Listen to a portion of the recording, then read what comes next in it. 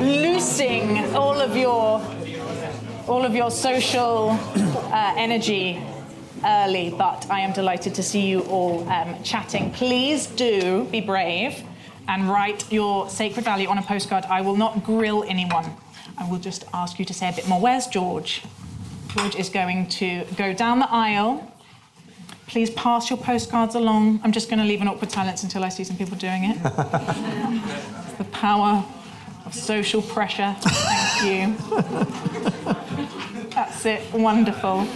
While that is happening, I will introduce tonight's guest, Oliver Burkeman, who is a journalist and an author known to many of you. He has written 3 major books. I want to say major in case I've missed any minor ones. No, really only 2 major ones if they're major at all, because the other one was a collection of columns, so I just had to print them out. Great. The collection of columns was called Help. Yeah. How to Become Slightly Happier and Get a Bit More Done.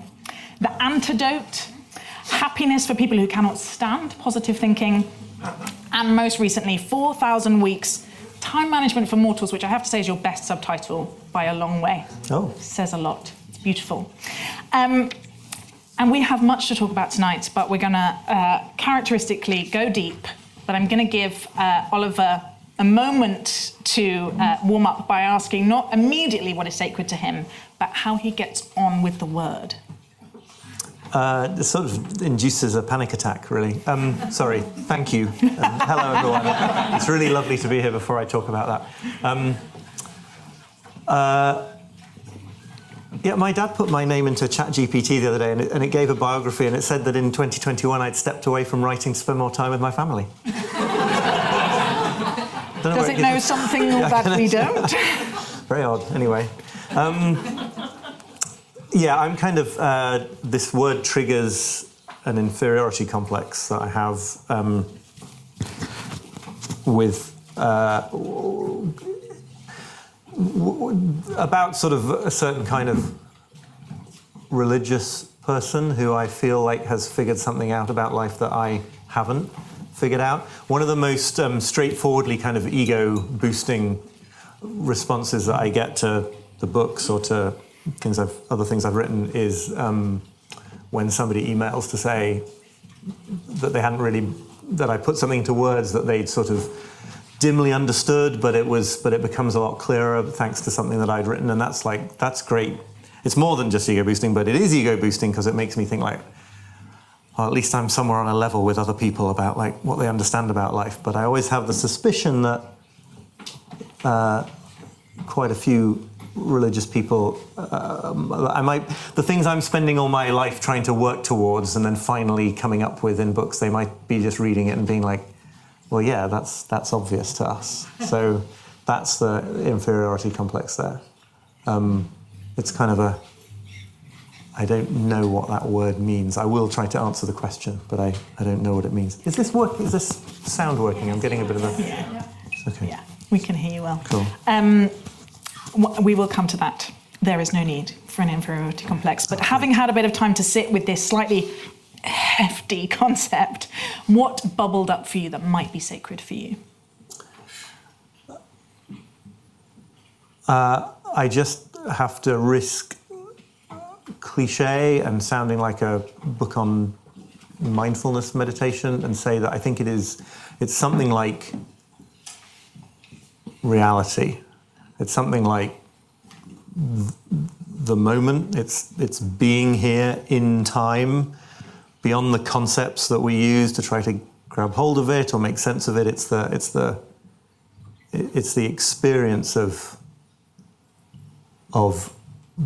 mutually being consciousnesses here. That sounds kind of inarticulate now it comes out, but I mean I think it's got to be that. It's got to be. It can't just be sort of values that you think about and aim to sort of steer your life by. It's got to be the life underneath the concepts. I feel like there should be a cliche permission giving. Because all right, I won't say that again. I won't qualify it. For so many people, it's these indescribably these concepts, the language around which is just worn out, like love, that we can't think of a more profound word for, but can't get away from. And so I feel the tolerance of the discomfort around cliche is the only way that we get to talk about what's real. The fear of not being original or not being ironic and distanced stops us encountering reality, I think. Where has that value kind of shown up in your life? Has it guided decisions, or tell me a bit about how it's played out? I think it comes from a sort of long, slow process of realizing that I had spent a lot of my life doing something else, right? Trying to, in some sense, get a handle on reality rather than be in it. Certainly get a handle on time, which was the motivation. Exploring that strange neurosis was the motivation for 4,000 Weeks. Just realizing that you can spend your whole life trying to get to some future point at which everything is in working order and it all feels like it's functioning well and you're doing the right thing and you're sort of you're acquitting yourself properly, and the sort of huge relaxation of the thought that actually it's just this, right? It's just this, and being here with other people. There's like a Zen. My head is deeply in Zen at the moment. There's a Zen teaching story. I don't think it is a koan actually, though the distinction is a little bit obscure to me. But there's a teaching story about how a Zen master called Dongshan, when he was a young monk leaving the monastery, asked the master of that monastery, if I should ever, I'm paraphrasing, something like, if I should ever have to encapsulate the master's teaching, if I'm ever asked and I have to encapsulate the master's teaching in a single sentence, what should I say? And the elderly Zen master says, just this is it.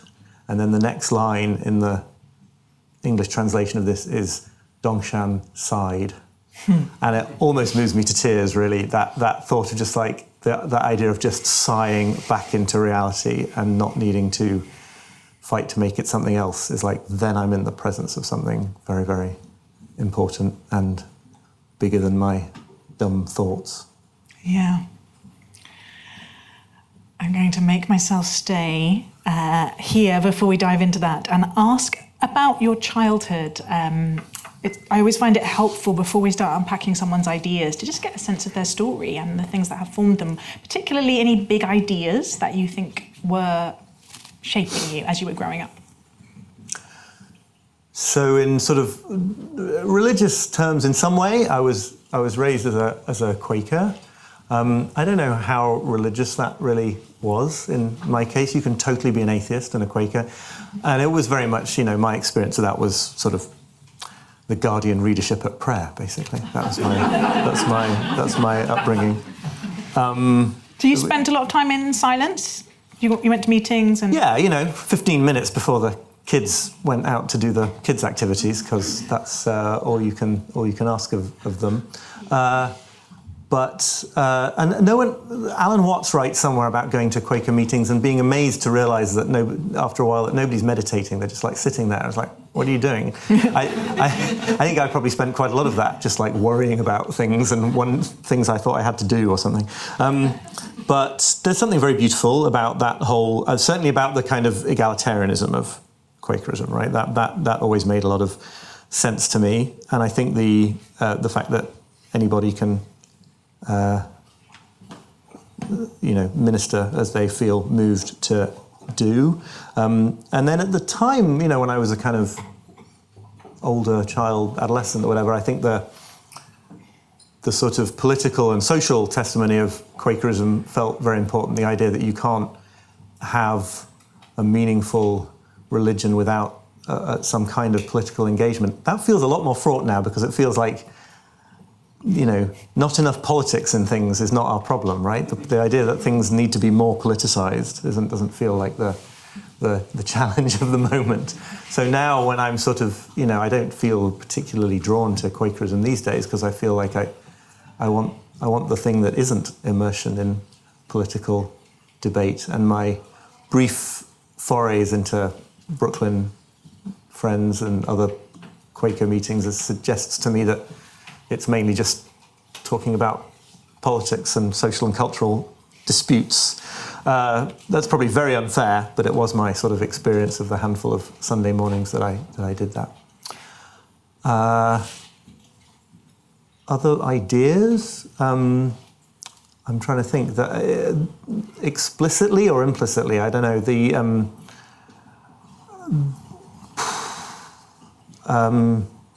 I think that there's a very important strand in my sort of psychology that comes through my father, who is Jewish, and his mother, my grandmother, who escaped Nazi Germany when she was 12, I think, and a sort of nebulous anxiety and need to feel like you are in control of planning your future that's going to happen if that's your adolescent trauma. Were you an anxious kid? I think so. I was a very anxious sort of young adult, and I think I was an anxious kid, although I don't have clear memories of that. And I didn't used to take any of this sort of intergenerational thing very seriously. I think partly because when something like, the Holocaust is such a sort of huge history book type topic, it feels weird to sort of claim it as something that makes an impact on you if you're not personally someone who went through that kind of hell. But I've become more open to that notion that that's a real thing. One of the strangest emotional experiences of the last couple of years was sitting down to watch the Disney movie Encanto, the Lin-Manuel Miranda musical about a family of gifted kids in a house that talks and acts, and which has this theme about I think it's Colombian history. It's about intergenerational trauma. Sitting down to watch it just like we'd watched Moana and Toy Story or whatever, and like being completely emotionally blindsided by that film in a way that my son absolutely wasn't, and is kind of not interested in it at all. And and it's like we're all like, we on a weekend we're like, let's watch a movie, and I'm like, Encanto, and he's like, no, we've seen it. Don't need to see it again. But there are multiple points in that movie that are just so. I was just completely shocked by the effect it had on me, and I think it is partly for that theme so clearly brought out. Yeah. And you went to comprehensive school in New York, went to Old York, went to Cambridge. Political and social sciences. Why did you study those? As if any teenager really knows. But yeah, no, it seemed like the closest fit to the things that I was interested in. Turned out it was widely considered by other people at university to be an easy subject that you did because you couldn't do harder ones. That was not how I approached it. I became incredibly stressed in I think in hindsight, an unnecessary way about the university work. But who knows? It wasn't a fun time. Oh, I mean, university in some ways was fantastic because I was doing student journalism, and that was just brilliant and frequently extremely hilarious and very sort of a lot of camaraderie we spent in the little office of Varsity, the student newspaper. The work side of it, no, it was not fun. I became. I sort of made myself ill with sort of what I felt I needed to do, and how sort of it's a tale as old as time, I think, especially for kids going from comprehensives to Oxbridge. Not that I went to a gritty comprehensive, although I sometimes try to pretend that was the case. It really wasn't. But you work for the Guardian. There was enough of exactly. There was enough of a class thing there for it to sort of freak me out. And so I sort of spent a lot of time being incredibly stressed about it, and then thinking I was going to fail miserably, and then doing comparatively speaking, within the year, really, really, really well, which is a terrible. You learn something really bad from that, which is that like. Stress pays off. If you really, really make yourself ill with stress, you'll get great results. Yeah, and but I also have it was a vivid experience as well of spending sort of multiple years scrambling for a goal, achieving the goal, like more than achieving the goal, and being aware that the sort of elation of that goal achievement lasted for 4 days, a week, and also, I don't want to. I think the sort of social privilege side of going to that university has really helped me in my life. I don't want to downplay that, but the degree result, like, absolutely never. That's had nothing to do with my, like, getting a first instead of a 2-1. That had no effect on my life. Not worth it. As I was reading your books, I went back to see if you had studied philosophy, because it feels to me that's what you're doing with a lot of your books. You are asking this question as old as time, which is, what is the good life? How now shall we live? What is it to be a person? What do I do with this finite amount of time? But you didn't. You studied social and political science. Looking back, do you think those questions were already nagging at you or not?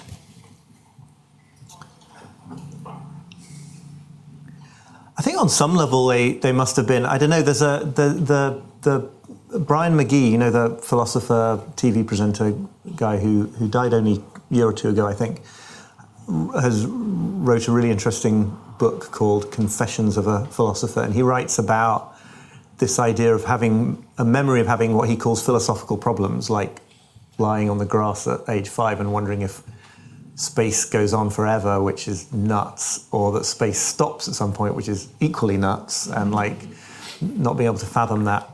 And I think maybe I did fall on that side of the divide in terms of like puzzling about those things from quite a young age. But it really just seems to me like if you had the good fortune to be able to write about and think about the meaning of life, like, why would you not? That's the thing. It's kind of, it's almost odd to see it as a question, because I can't really get myself into a position of thinking that it wouldn't be interesting to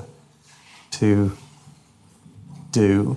And then I feel like something I figured out I could do quite early on in my sort of journalistic career was take deep, big things and write about them in a sort of hopefully very down-to-earth way and get some humour out of that gap, so crossing that gap. So, it's my one trick. I got to do it, How did the Guardian column come about, which feels like it was a beginning of something that allowed that to become your vocation, really?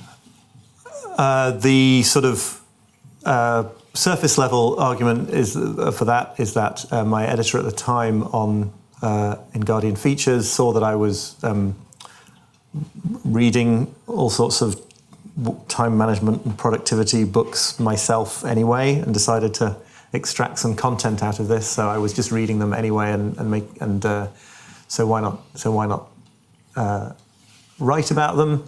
I think the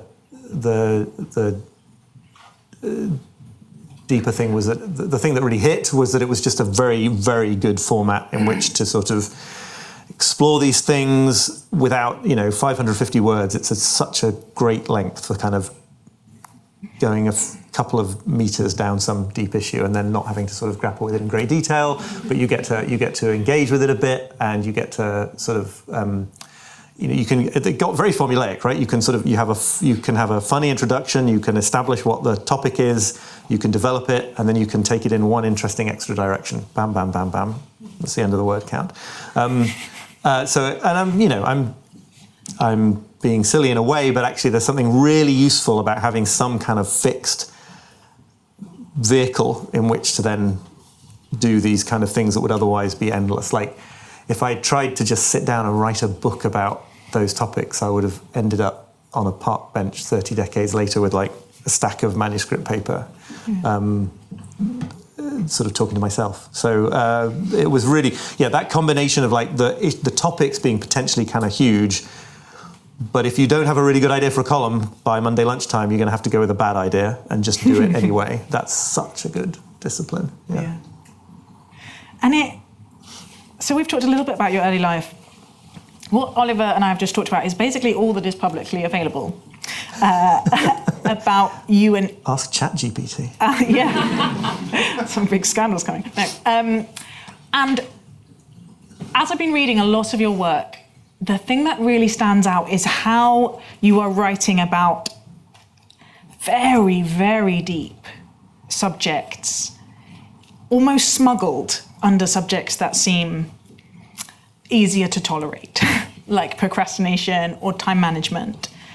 And you're doing it with a very light touch, beautiful humour, but without giving a lot of yourself away.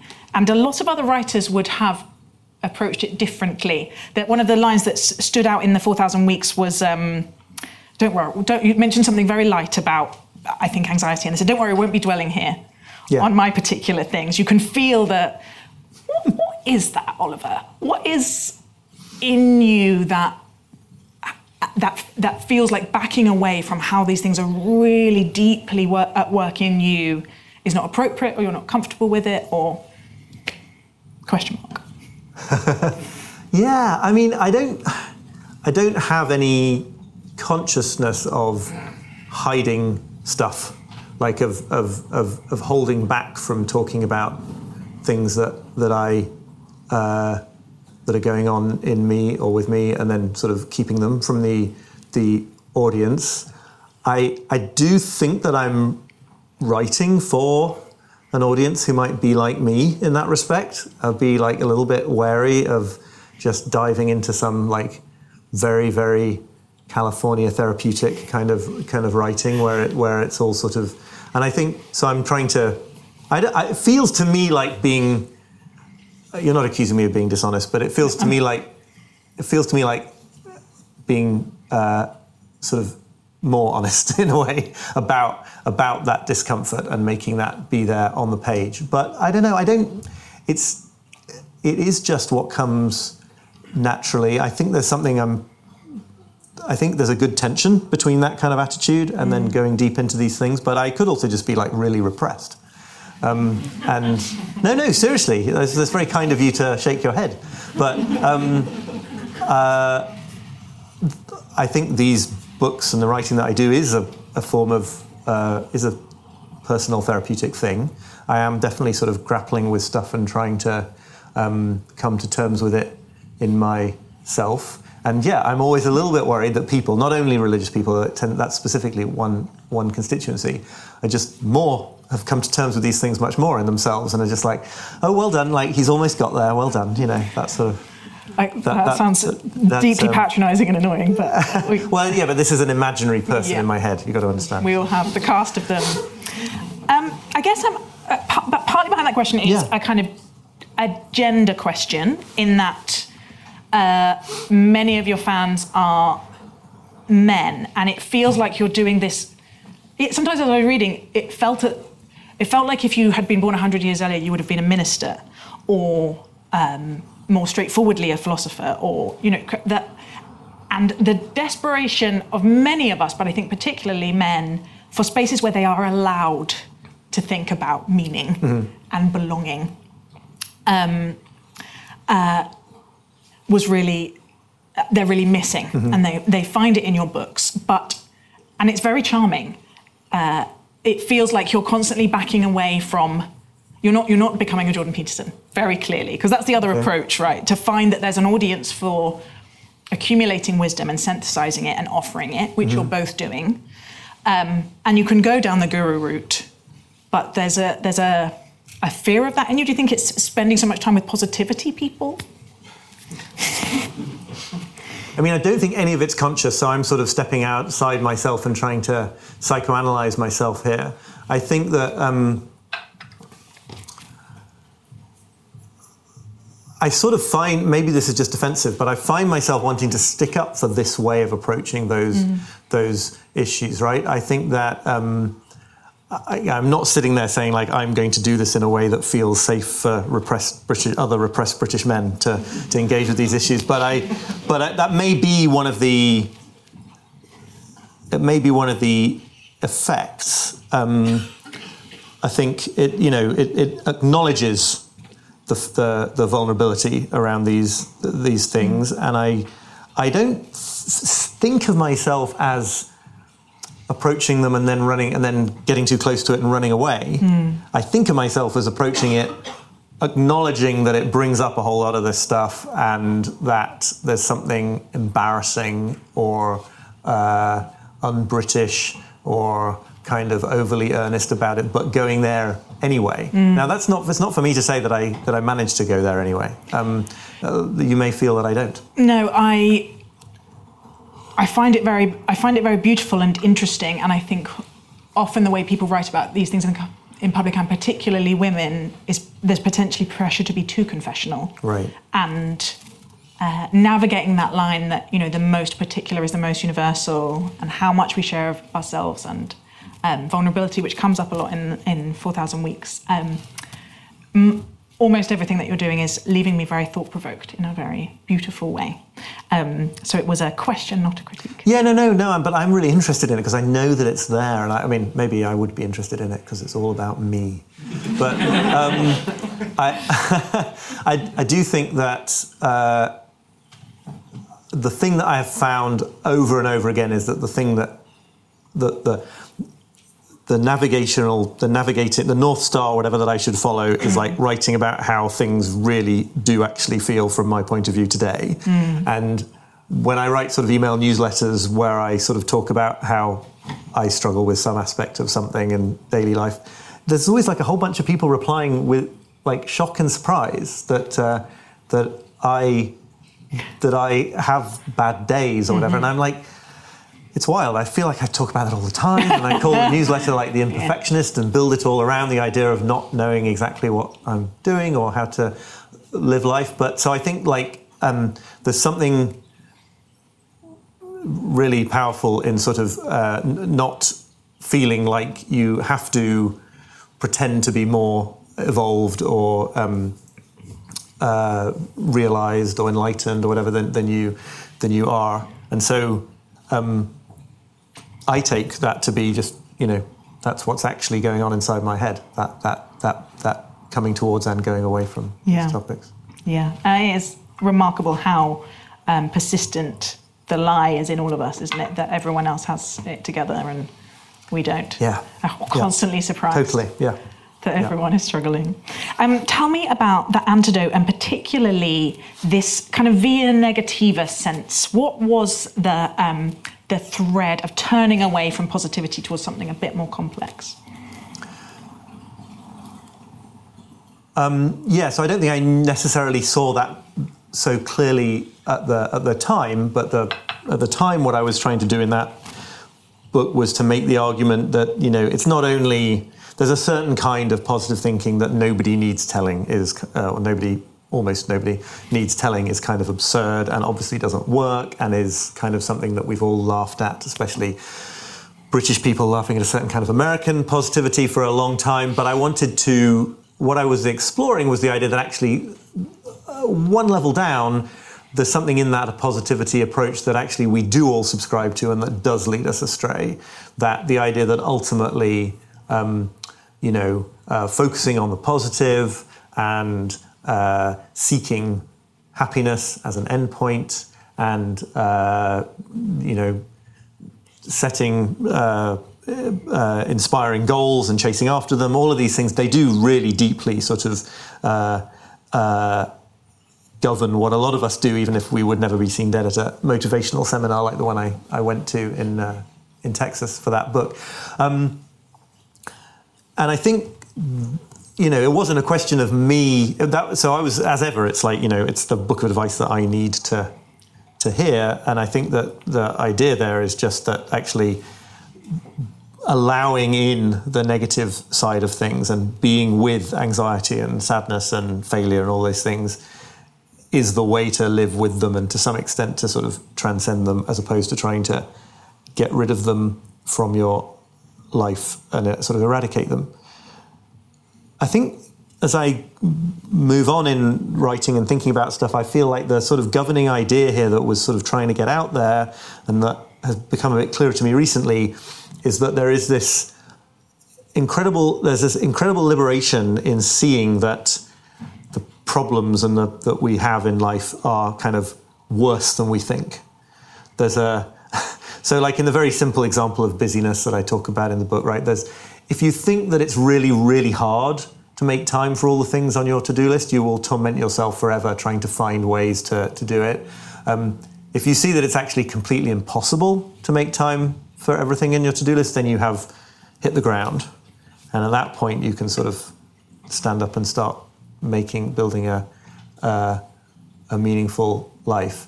There is this thing, I'm sorry, I've said it a lot of times, but I do want to throw it in because it seems like it really gets at this. There's a British-born Zen teacher, Jiu Kennett, who said that her style of teaching was not to lighten the burden of the student, but to make it so heavy that he or she would put it down. And I think there's something incredibly deep in that, in this notion that, like, if you can really see exactly how finite we are, exactly how reliant on each other we are, exactly what a mess we're in all sorts of ways, that's freeing, because then you finally give up trying to believe there might be an out, and then you can turn to where you actually are and be here and do this. Yeah. We spoke last week, and I'd read The Antidote and 4,000 Weeks kind of back to back, and it was really interesting to do that because they were written, several years apart for you. Yes, many years. But what I said was it reads as this deepening spiral of meaning, and the themes are so interconnected. And the word that comes up again and again is surrender. Surrender to our limits. Surrender to the fact we are not and never shall be in control of our lives. Surrender to discomfort. Surrender to suffering. Surrender to our interconnectedness and our independence. Surrender to the complexity of our notion of the self and how unstable it is. What is the...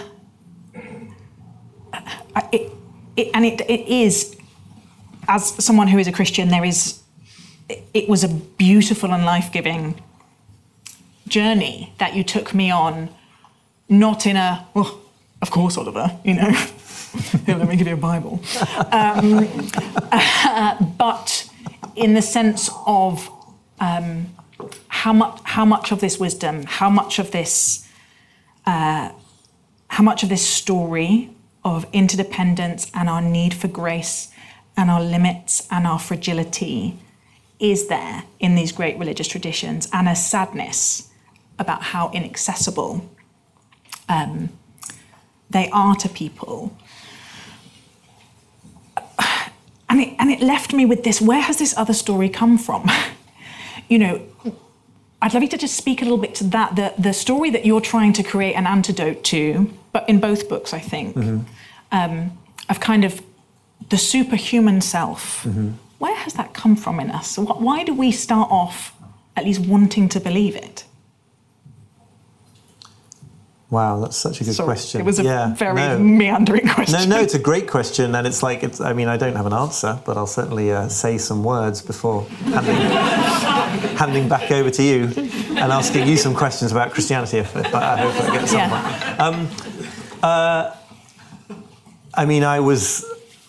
something. I was consciously evasive about in 4,000 Weeks was like causal chains here, right? You could set out to say that everything that's wrong with our feelings about time is capitalism's fault. You can set out to say that capitalism is a symptom of deeper things, and eventually or technology there's a big sort of industrialization and technology piece. There's an evolutionary psychology always waiting in the wings to step in and say, this is the explanation for everything. I just sort of end at the point of like we are, afraid of the fact that we die and that we are somewhat uniquely material beings with the deeply finite material beings with the conscious capacity to envision, to understand that we're going to die, and to envision infinity and envision the possibility of escape from our finitude. And so this creates a sort of insurmountable thing that we're always trying to surmount by, if not literally, with sort of, transhumanist experiments in Silicon Valley, then on a sort of conceptual level, by attaining a kind of control over our lives that would be tantamount to stepping outside of the finite stream. And so you can either do that by imagining that you're going to live forever, or you can do it by imagining that you're going to get everything done that you need to get done by the end of next week, right? They're both different routes to not being constrained by finitude. And I kind of think probably fear of death is where that stops. And I think I think the argument that capitalism in its worst excesses is a symptom of the fear of death makes more sense to me than that all of this comes from the economic level first. But yeah, what do you think? Yes, we did put in conversation, which I am writing and thinking a lot about pride and what pride is, because the way we use it now has moved quite a long way. And we generally use it as a positive, and there's good reasons for that. Black pride, the "I am proud of you" that we say to someone that we love. Mm-hmm. But throughout the history of my tradition, theologians have talked about pride as something deadly, as something that separates us from each other and from God and our full humanity. And reading your book helped crystallize, I think that's the language I would put to the problem that you're so wisely and kindly going after.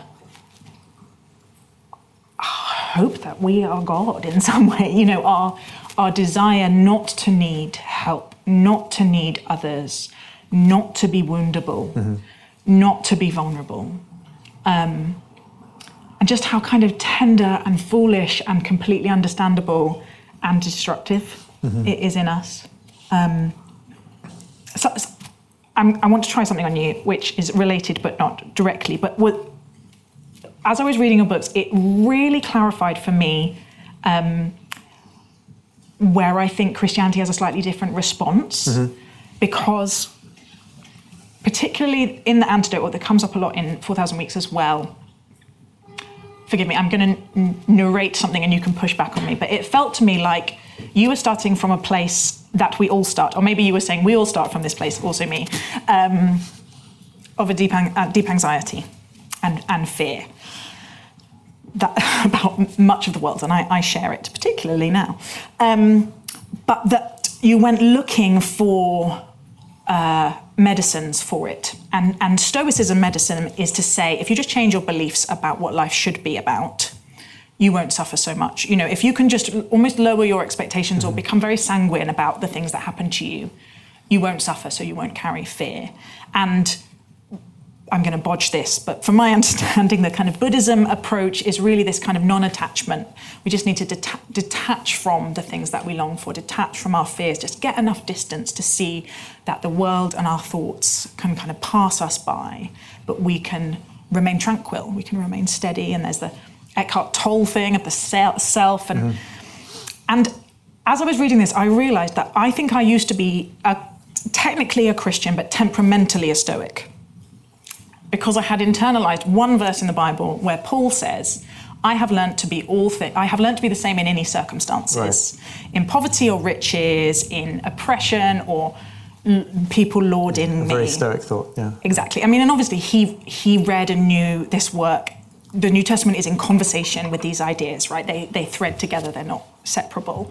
But I had come to think that being a real Christian was someone who was very tranquil and unbothered and not anxious, because I had the peace that passes understanding, and Jesus had taken away my sins. And holiness was emotional steadiness.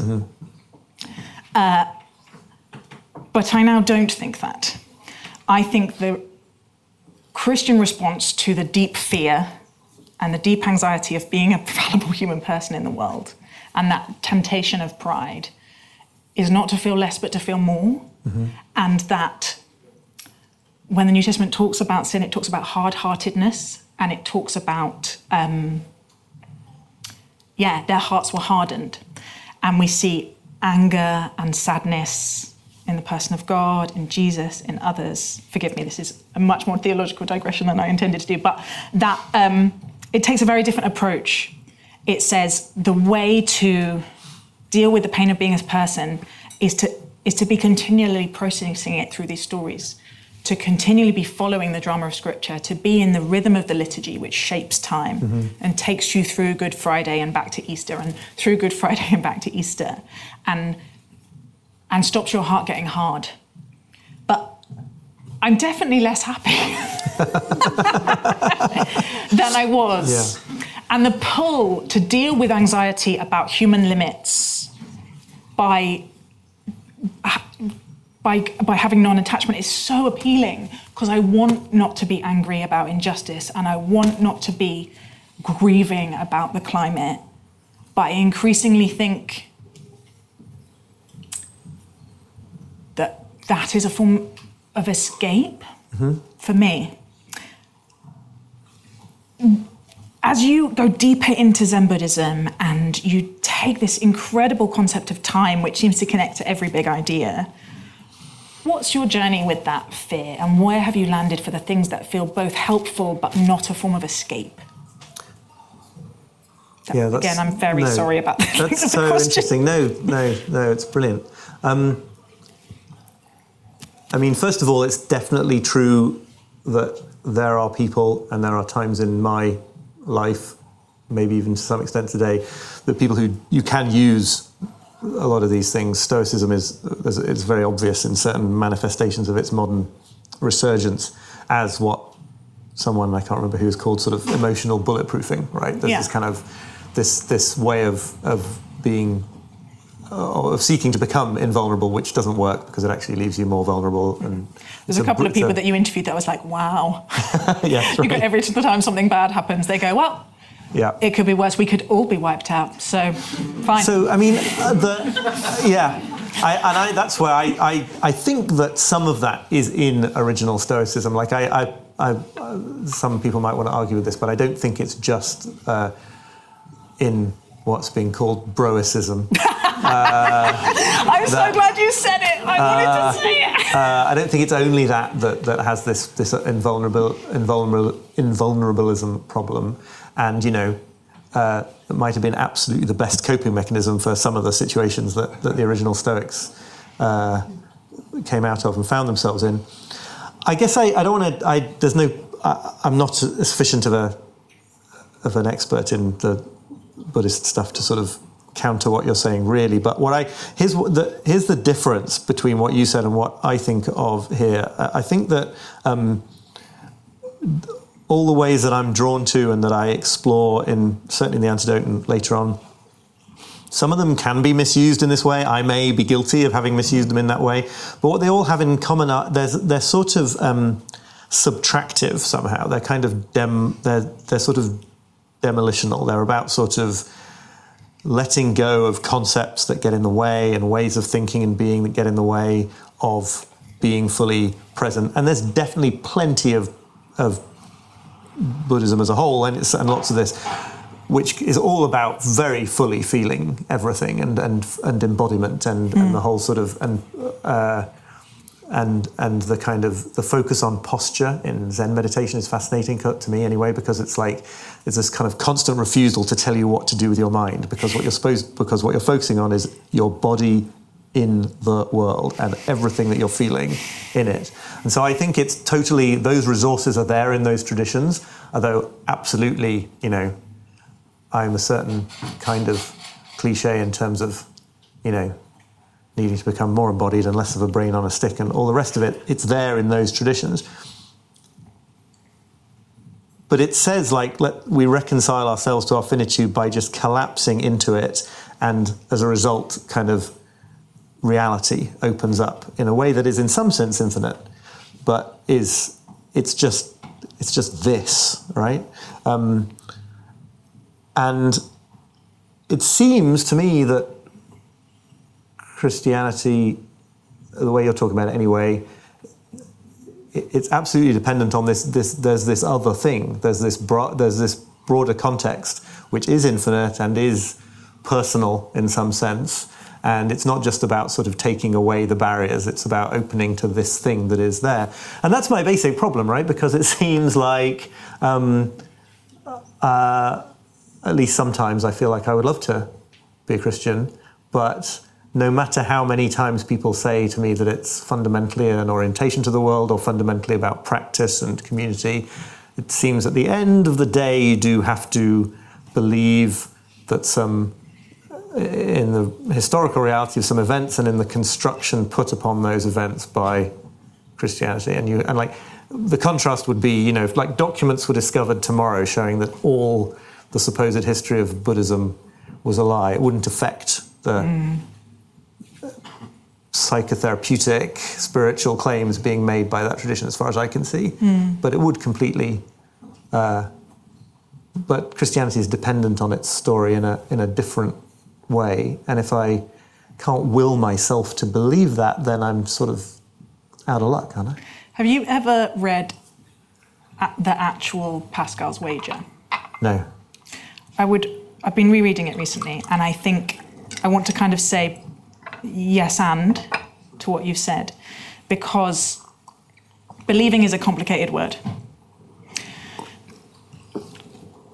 You know Perspectiva and the work of Ian McGilchrist a little bit. Yeah. And I think what his work is showing is we have different modes of attention and attending to the world, which lead to different ways of knowing. And we have created a world which makes a very left hemispheric way of attending and knowing easy, because it's constantly being reinforced, concrete, linear.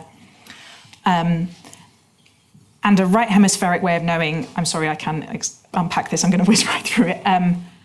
The realm of the imagination and art and music and religion is easily atrophied in our world in a way that feels like if you don't speak your mother tongue, you lose it, and then someone else speaking it sounds gobbledygook.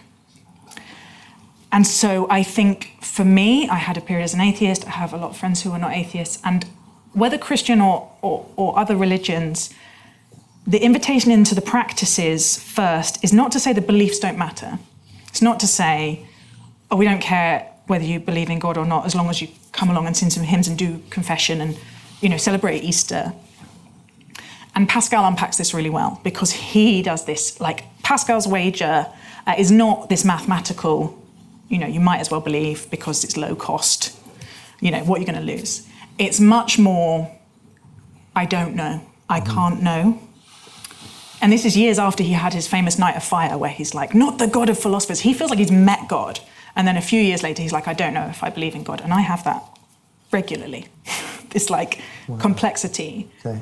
But what the practice is, and it is so clear in your book, you talk about rhythms, you talk about commitments, you talk about structure, you talk about grace, you talk about commitment to community. What those things do is they form us, they form our ability to attend, they form our ability to know. And Pascal basically says, get yourself out of that tortured, do I believe, do I not believe, and just go to church. Do the things, sing the songs, and it changes you, and it changes your imaginative world. And so I think the question is too binary. I think it's entirely possible to practice, and I don't want to just define it to Christianity, but it's entirely, because your book does seem to be pointing towards the kind of life, Rowan Williams says it's the hidden geniuses of religion.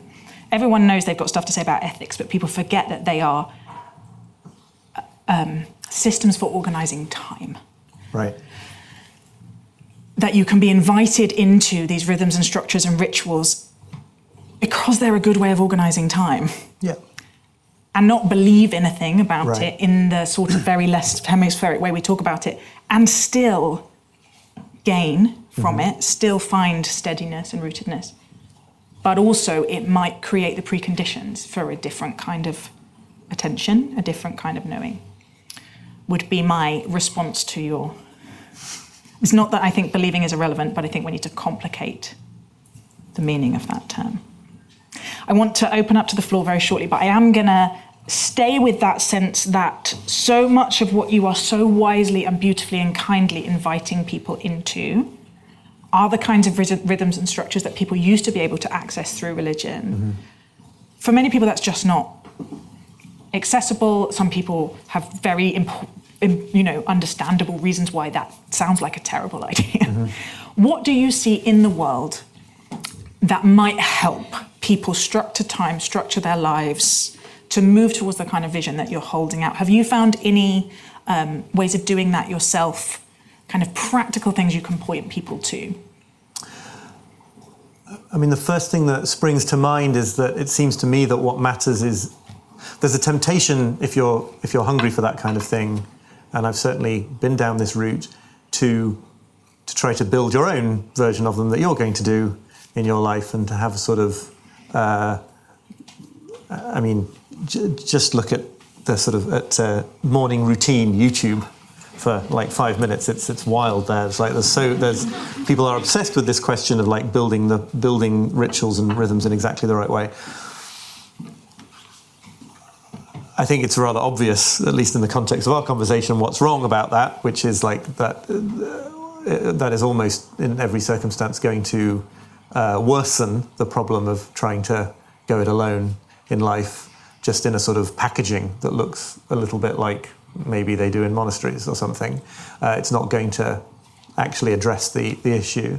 So I find again and again and again, often sort of slightly against my will, that it's the place to look is in rhythms that are truly collective and that really do exist, even if they seem very like mundane or scant by comparison with these kind of great, wonderful, liberating I don't think, religions. if you're going to say choirs, I don't think choirs are mundane at all. No, I would say choirs in one aspect, which is choirs and other groups that meet at a specific time in the week, and you have to go there and be at them, right? I mean, it's such all the best advice feels like it's been given a million times, but it's like join things, and the part of the joining of things is that you have to do them at that time. And just sort of the rhythms and of just life, right? The school run, whose turn it's to make dinner tonight. Just you can enter into those things that are there in our lives, I think, in a slightly more wholehearted way. First of all, if you're me, you have to go through a long period of kind of resisting them and getting furious at the way that they get in the way of your brilliant schedule that you planned for your life. But then you do eventually realise, to some extent, that you wouldn't have it any other way, because the collectiveness is what counts. I don't think whether we have fully structured, whether it's always a Sabbath, whether it's every moment of the day, that's less important than just finding those bits of the world that are, in some sense, collective rhythm and ritual. Just being here, right? I mean, it's partly the stuff that we're talking about and interested in talking about, but it's partly just that every single person who wanted to be involved in this had to come to one place at one time, even if they'd have rather done it at a slightly different time or a slightly different place. Yeah. Would have been more convenient for me if this had been in Yorkshire, So I think that is the answer. There's some lovely quote from Tobias Wolff that I used to have pinned above my desk, but then I moved my desk so that it was in front of a window, so you can't pin things above it. And that about how, I'm not going to try and quote it, but it's just about this notion that what works is to be held in these rhythms of all the things that you feel are going to get in the way of your work and what he calls all the sovereign bullshit of being a writer, right? This idea that because you're doing something supposedly creative or artistic, that these rhythms shouldn't apply to you or should come second, and actually they're the things that make the whole thing meaningful. I was... Can I have some cards with sacred values if we've got some? I was reading your book. You have these beautiful chapters about marching together in time and the kind of effect. The effect of marching together or moving together or dancing together actually has on our kind of biochemistry and the ways it can make soldiers march much further, because we are becoming in some ways one orgasm. There you go, yeah. Wilhelm Reich. It's been done before. One organism. Yeah. But how we have, because of this myth, with our failure to surrender any of our autonomy and control, means it gets harder and harder. And I was trying to schedule getting 4 friends together via WhatsApp, and it becoming this kind of Sartre level hell. 3 weeks later. No, sorry, I can't do that anymore. Oh, that's what about August? And you have this line: we have constructed lives that cannot be made to mesh. And it felt so sad and so true that in our desire for more freedom with our time and more autonomy, we have actively isolated ourselves from other. That is appalling for our well-being, and it was just beautifully put. Friends, we are coming to the end of our formal time. Before I thank Oliver, I want to say, buy the book if you don't already have a copy of it. And I can say that completely unreservedly. It is... I joked if you'd been born 100 years earlier, you would have been a minister, but I sort of think you are. I think you're doing a kind of ministry in bringing powerfully transformative ideas to people in a very, very readable and accessible form. And we have only touched on tiny, because I selfishly wanted to drill into a few other themes tonight. So please buy it, and Oliver is going to be very happy to be there on that table signing copies. They are available from Aidan out there, so you can do a little circuit. The bar will be open. The complimentary booze I don't think has yet run out, so fill your boots. When it does, the bar downstairs will be open for a bit longer. I think you'll probably get kicked out of here about 10. I would love you to stay. I'd love to have a chance to meet as many of you as possible. I'd love you to have a chance to meet each other. My experience as sacred listeners are very diverse in where they come from, very diverse in their political, religious, non-religious views, but have a defining and have in common a curiosity and an openness to the world and other people, which makes you very special. So meet each other and maybe ask each other the second question: what were the formative ideas in your childhood? Because that will avoid small talk, which is not allowed. And so I'm going to close by asking you to join me in thanking Oliver for a really rich and beautiful evening, his book and his work, and for sharing his tiny amount of his 4,000 weeks with us tonight. Thank you. Thank you very much.